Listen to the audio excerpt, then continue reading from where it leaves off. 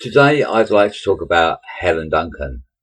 Helen Duncan was a spiritualist, a medium, and the very last person in Britain to be tried and sentenced under the 1735 Witchcraft Act. Helen was born in Canada in 1897, the daughter of a cabinet maker. Helen Duncan was a showwoman who travelled throughout Britain holding regular seances, during which she would produce the form of dead people by emitting a cloud-like substance, ectoplasm, from her mouth. These spirits were said to appear talking and actually touching their relatives. It was during the years of the Second World War that Duncan's activities attracted the attention of the establishment. In 1941, she spoke with a deceased sailor from HMS Barham and revealed that the ship had been sunk in the Mediterranean. Although the War Office did not officially release this fact until several months later, the wartime government had been trying to hush up the loss of 861 British seamen when the German U-boat U-331 torpedoed the ship. On the night of 19th January 1944, one of Helen's seances was raided by police in then a hometown of Portsmouth, where the Royal Navy's Home Fleet was based.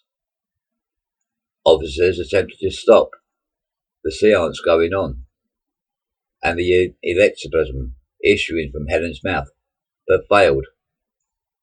After some order had been restored, Helen was formally arrested.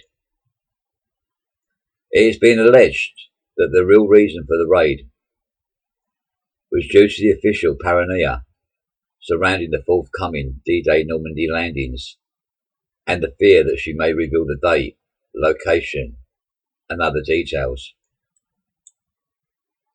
In one of the most sensational episodes in wartime Britain, Duncan was eventually brought to trial at the Old Bailey in London and become the very last person to be prosecuted under the Witchcraft Act of 1735, which had not been used for more than a century.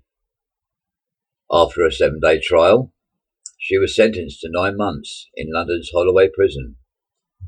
She was even denied the right to appeal to the House of Lords. As a result of the case, the Witchcraft Acts were finally repealed in 1951. A formal Act of Parliament 3 years later officially recognised spiritualism as a religion.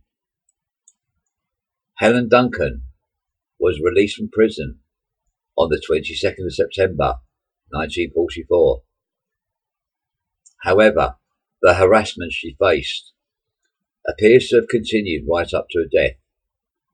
In November 1956, again, the police raided a private seance in Nottingham in an attempt to prove fraud. Once again, the investigators failed in their objectives. 5 weeks later, the woman who will always be remembered as the last witch died. A bronze bust of Helen Duncan, presented to the town of Canada, gives rise to controversy, even today, as those with strong religious views object to its public display.